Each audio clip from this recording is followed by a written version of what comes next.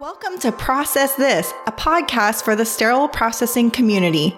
The Healthcare Sterile Processing Association, HSPA, invites you to log on, listen, and learn twice a month. Now it's time to process this with your host, clinical educator, Jon Wood.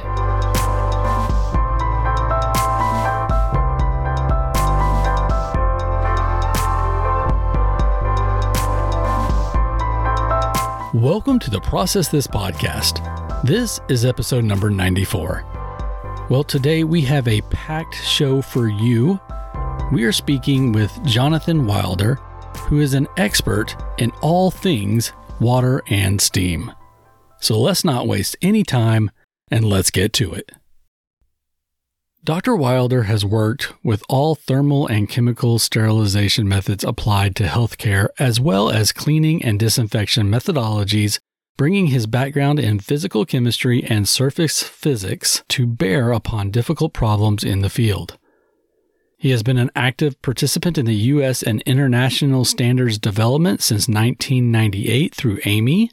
He holds a PhD in physical chemistry and did postdoctoral work in the analysis of chemical effects on the surface of materials, which includes corrosion. He also holds an MBA in technology management and strategy. Well, Jonathan, thanks for joining me on the show today. Thank you for having me, John. I much appreciate it. It's always good to talk to the people who do the real work, the SPD community. So can you talk a little bit about your background and how your background relates to sterile processing? Sure. Thank you for the question. I've been in the industry since 1990. I started in research and development for one of the major sterilizer and washer manufacturers in the United States at that time, which was subsequently acquired by Getinge. And I have been independent since 1997.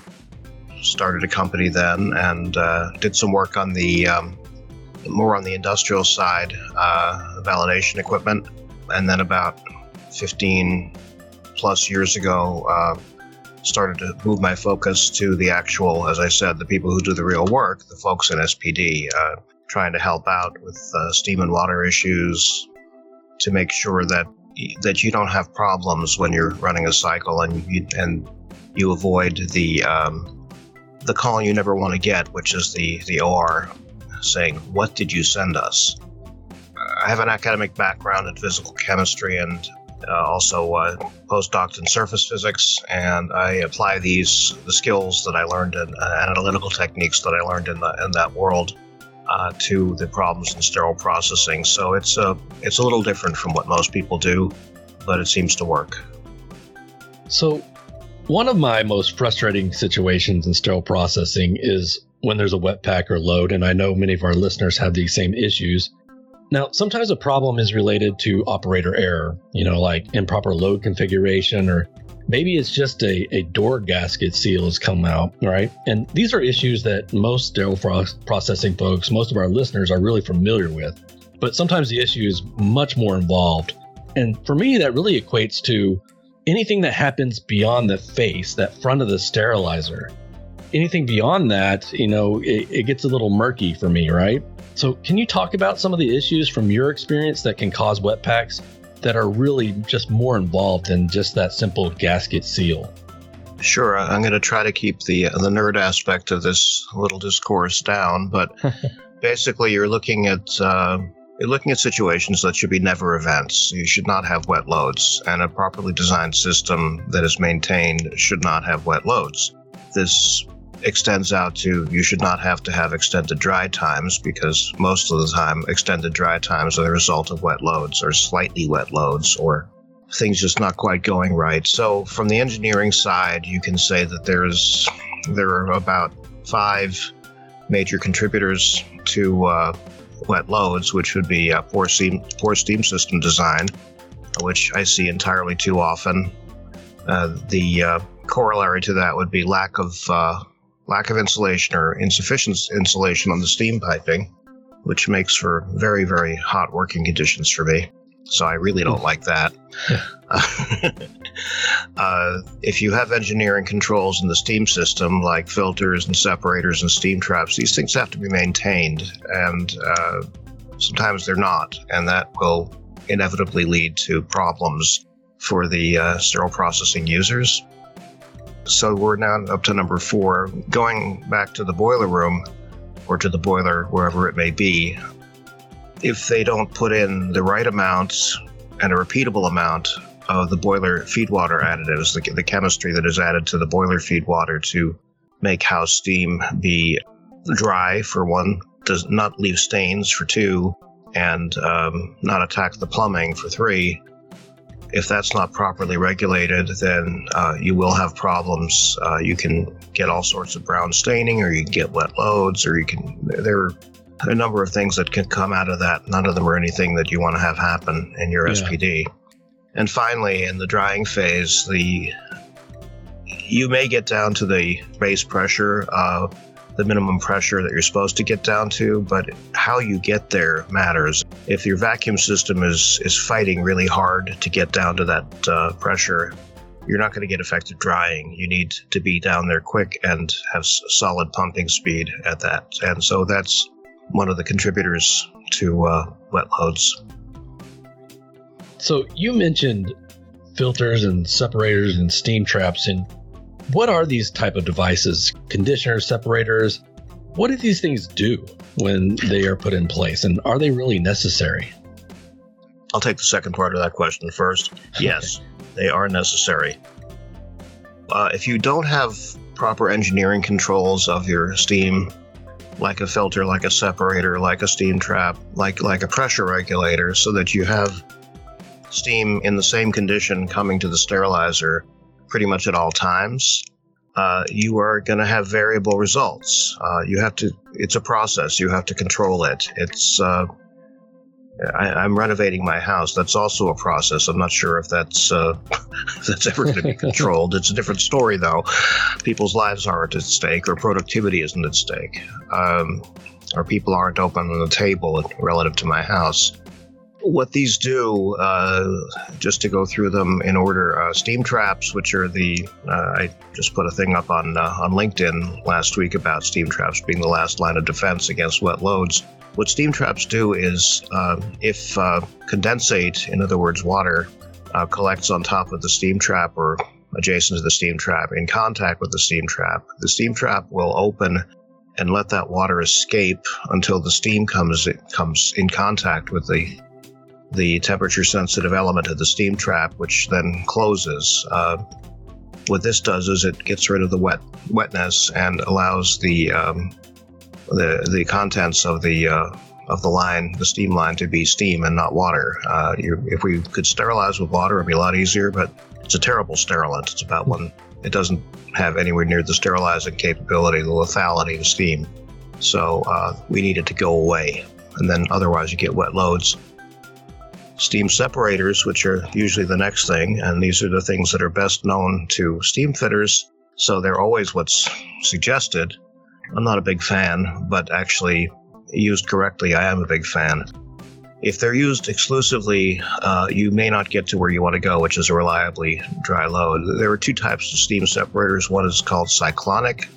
In other words, it spins like a tornado inside, and the steam slings the water out to the condensate out to the body of the steam separator, and the steam itself goes through. And this is a great thing if you have continuous flow, but sterilizers are on, off as far as the flow to the sterilizer. So by the time you get the flow started, it stops again, and there's no cyclonic effect, and so they're not very effective. The type of steam separators that I do like are the ones that are chevron style. In other words, they have a series of blockages inside of them, which the steam hits the blockage, the water falls down, thank you gravity, and the steam gets through and the water goes to a steam trap at the bottom of the separator. Those are pretty good. But for me, the best is a steam filter, and there are 2 kinds of steam filters. One is one that has a microporous, usually stainless steel element that will, like Gore-Tex in an expensive outdoorsy coat, keep the water out and let the vapor through so it breathes. You don't, it's microporous and it will allow the steam through, but not anything larger than whatever the pore size is. Those are great, but if you're trying to get rid of some extra chemistry, as I talked about the boiler chemistry, one manufacturer, and I'm not going to go commercial here, but you can all do your homework if you're having these problems, or call me. One manufacturer has a steam filter that uses a replaceable element that does stop extra chemistry from getting through. There's only one that traps the additional chemistry, lets steam through as well. Steam filters get down to a submicron level of keeping or a micron level of keeping droplets of condensate from getting through. Separators are on a larger scale than that, so you can still get some through. And steam traps are involved in all of them, because on the bottom of every separator or steam filter, you will find a steam trap, and you should also find steam traps on the inlets to your sterilizers. So we talked a little bit about wet steam. So can you just review what is wet steam? And then how would somebody working in sterile processing know that they have wet steam? Okay, so wet steam is, everybody says, well, it's water. Of course it's wet. Well, no. We're supposed to be using saturated steam. Saturated steam means it's all water vapor if you're 100% saturated, and no air and no liquid water, no condensate. How do you know that you have this? Well, if you find that you have to suddenly start extending dry times or cracking the door, don't get me started on that one, at the end of cycles to make sure you don't have wet loads, then you probably have wet steam. And there are a number of reasons for this. One, as I mentioned earlier, is poor maintenance of steam traps, especially. They need to be maintained because they're the way the water gets out. Or if you have a change in temperature on the vacuum pump water or something along those lines. How do you know? Well, those are the telltales that you have things change relative to not having a wet load. How do you know? I have a competitor. He's very good. I do those measurements. I believe Steris and Getinga are starting to do those measurements. It's becoming a bigger marketplace for the customer, which is good, because then you have the ability to not wait for two lone wolves or two or three lone wolves in the industry, myself and my competitor and a couple of other folks, to be available. Some of us have been working for a long time in this area, some of us have not. So it's one thing to measure the wetness of the steam or the dryness of the steam. It's another thing to tell you how to fix it, if it's not where it should be. Another way you would know is, just looking at my notes here, is that some of the manufacturers of Bowie-Dick, traditional Bowie-Dick test packs, have images in their diagnostics or their instructions for use that show you what happens when steam is wet to the Bowie-Dick, and that's a nice indicator right there as well. It's a visual indicator, and you don't have to wait for the load to come out wet, because you'll start to see that sooner rather than later. So if somebody's having an issue, if I'm having an issue with a sterilizer, at what point do I need to involve hospital engineering or facilities team or somebody else to help out?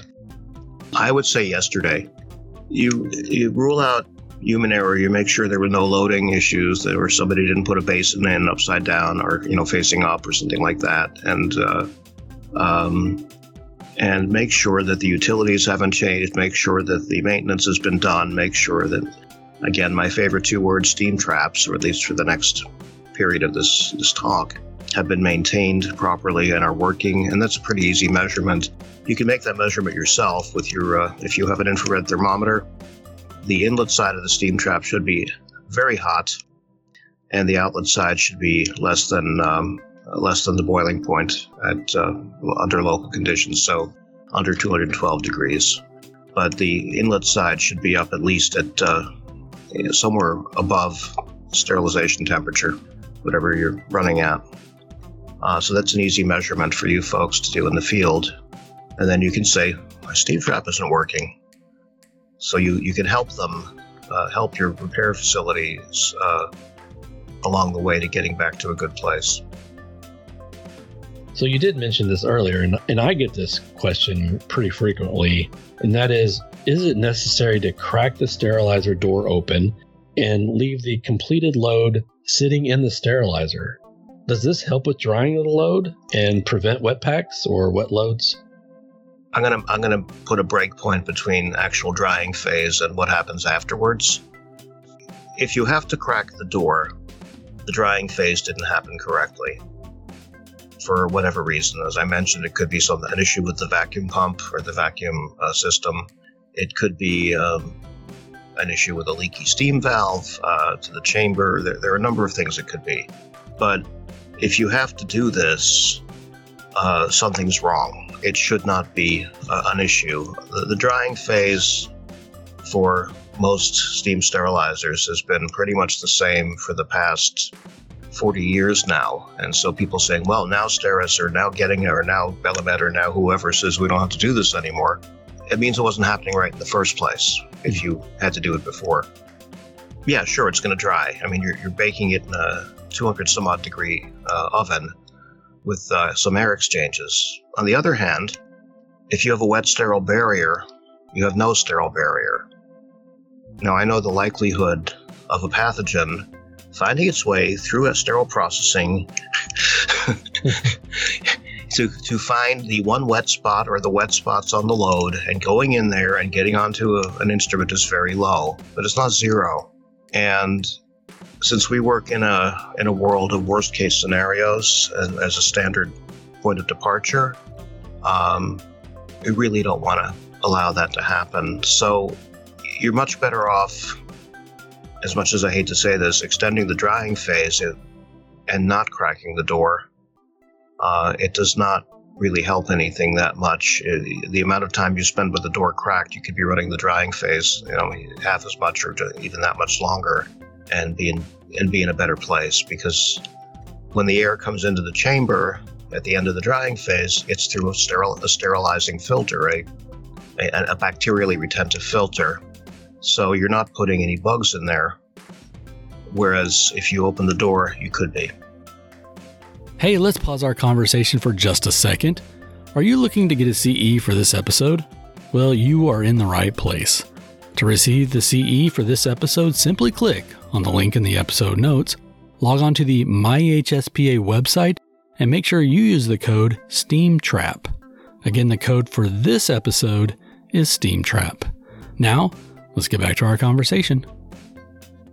So you just talked a little bit about drying and then drying cycle and adding more time. At what point does adding more dry time to that drying cycle just mask some other underlying issues? The usual conversation on this is that, well, the manufacturers validated their dry time for one instrument.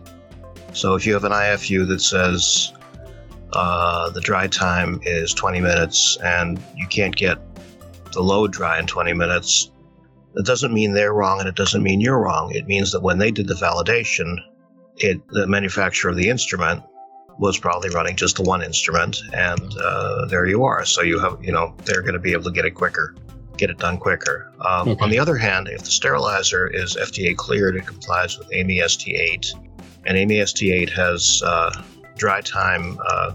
You have to validate the dry time for the sterilizer, and you have to validate the dry time with a whole bunch of metal in the chamber as your simulated load.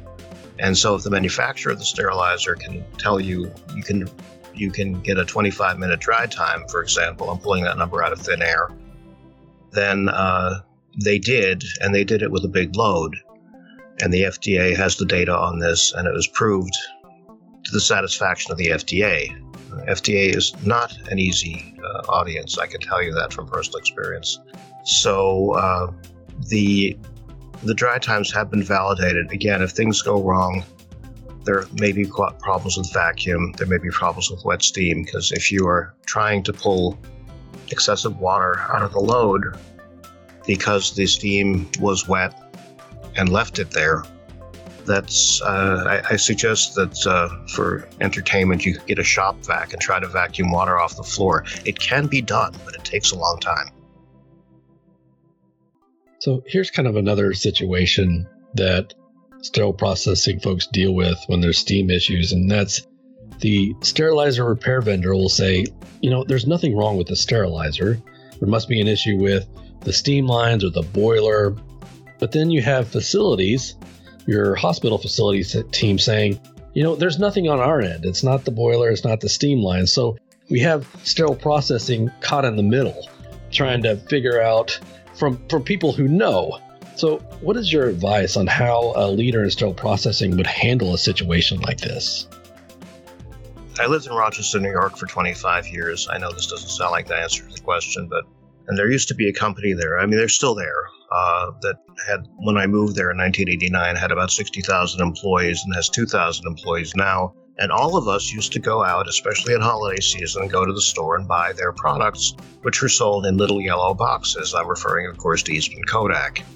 And Rochesterians have a pretty cynical sense of humor.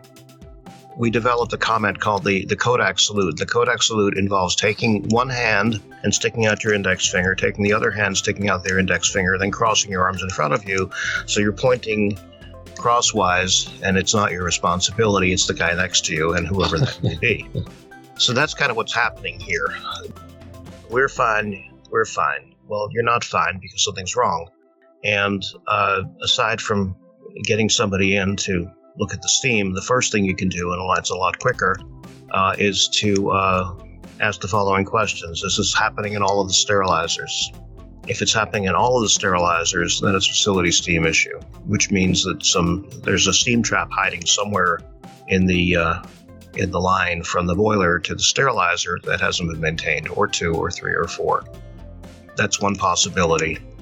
If it's only in one sterilizer and not others, you have to look at the delivery to the sterilizer from the steam header, and then from the steam header into the sterilizer and the sterilizer itself. It's not necessarily the sterilizer's fault, and not necessarily sterilizer maintenance's fault for not catching it, but you gotta focus on that one sterilizer and see what happened, what's wrong. And that is, those are the fun cases I get, where it's like, well, it's only this one. But then, you measure and you say, well, we've got 11% water in the steam. Why? And then you go and you look, and well, that steam trap hasn't been serviced since it was put in 1953. So there are not always smoking guns in this case. There can also be death by 1,000 cuts, a couple of breaks in the insulation, a steam trap that's not quite working right, but is working well enough to pass the quick test that I gave you folks before. Again, another side of that is the vacuum pump.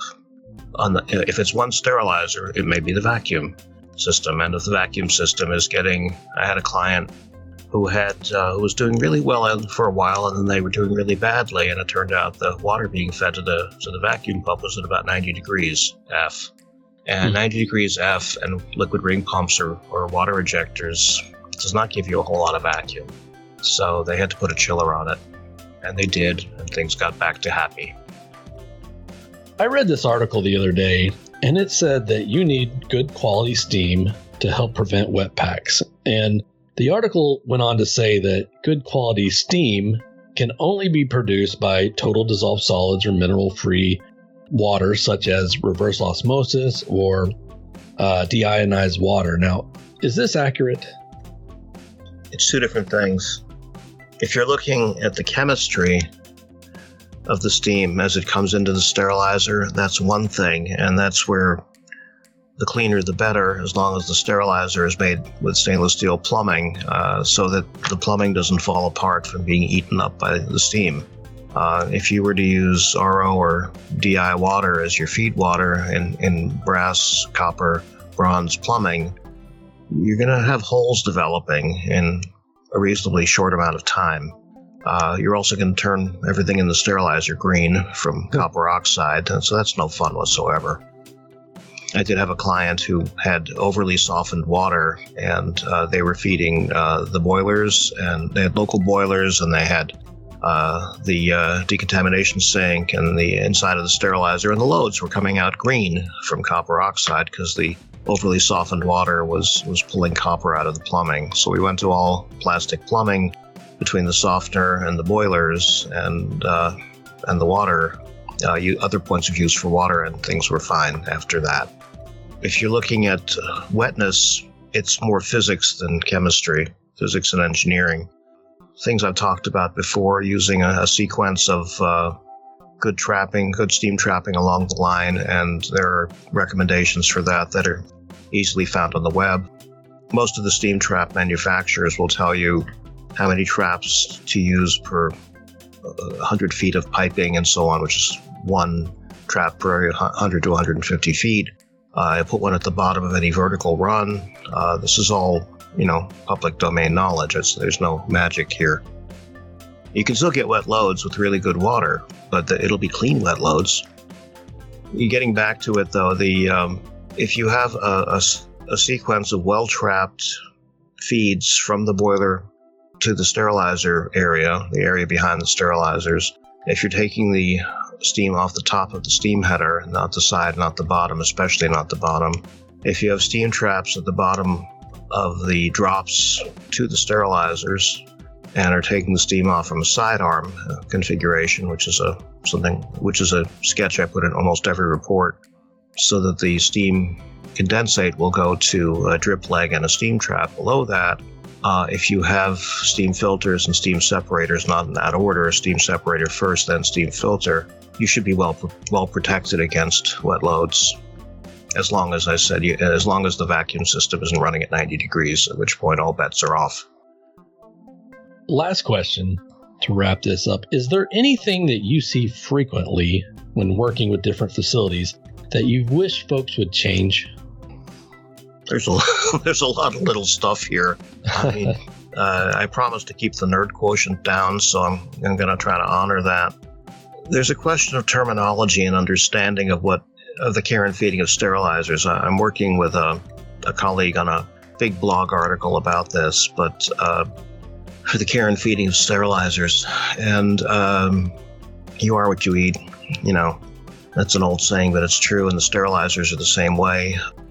One of the things is that the manufacturers of sterilizers provide a requirement for 97% pure steam on the cut sheets. No one knows what that means. What it means is 97% vapor and no more than 3% water, liquid water in the vapor. This is also in AMI-ST 79, chapter and verse, because it was copied from those same manufacturers' information cut sheets. And it's not explained there as to where you're supposed to measure this. If you look at the European standard for large steam sterilizers, the N285, it says 95%, not 97%. What do they know that we don't, or what are they doing wrong that we're not? Well, they're not. They're measuring in a different place. The measurements for the US standard for AMI-ST 79 have to be made on the way into the sterilizer before it gets through the sterilizer plumbing. The Europeans' measurements are made on the way into the chamber, which is a very different situation. The issue with all of this is that since we don't validate the installations of our sterilizers and washers in the United States, something that I'm hoping the upcoming or the currently in action revision of AMI-ST 90 might lead us to, we don't know what we're doing. We don't test for these things. Nobody tests for, very rarely do people test steam before commissioning a sterilizer to make sure that it meets this requirement. I've had people actively cut it out of their budgets. The steam is not tested, and we don't have good guidance as to where it should be tested in the plumbing. If you're trying to get steam going into the chamber at 97% steam, 3% water, that's quite a battle. I'll be very impressed if you get there. I work with some pharmaceutical and medical device manufacturers. They can't do it, and they have engineers who spend their whole lives keeping the sterilizers happy. So it's certainly not going to happen in an SPD where you have better things to do than sit there and twiddle with the sterilizers all day long. The other thing is that some of the manufacturers have really good instructions as to how to connect to the sterilizers, connect the steam to the sterilizers. I mentioned this earlier about the sketch that I provide in most of my reports, and some don't. But people tend not to do this. They just get the steam fitter in, say, do connect, and away you go. Well, away you go doesn't get you there. it doesn't get you to dry steam reliably because they didn't follow the best practices that the sterilizer manufacturers have figured out and actually have published. So that's what drives me nuts when I go into facilities. That said, many facilities are doing a really great job. Many facilities are keeping things under control and dealing well with the situations that they're faced with. How do I know this? Because they don't call me.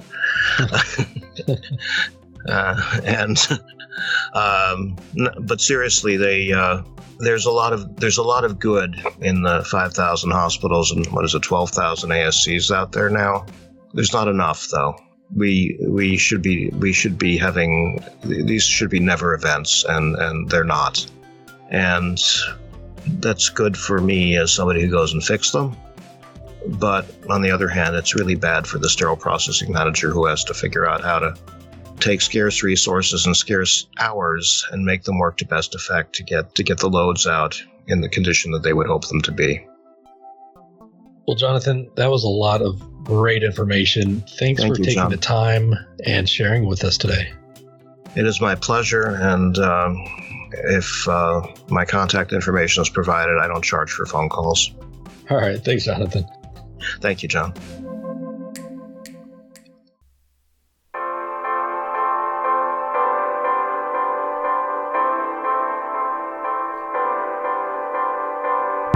Well, that music can mean only one thing, and I'm sorry to say that we are out of time for today. Thank you, Jonathan, for sharing with us today. So if you have any questions, any water quality issues, steam quality issues, or any of the issues we discussed on the show, you can check out Jonathan and his company, Quality Processing Resource Groups, at qprgllc.com. Again, that's qprgllc.com. He would be happy to help point you in the right direction. HSPA episode number 94 is in the books. We're done for today, so thanks for sticking with me. Just so you know, each episode's on demand, so when you're ready for us, we'll be there for you. And as always, stay classy, and we'll see you next time.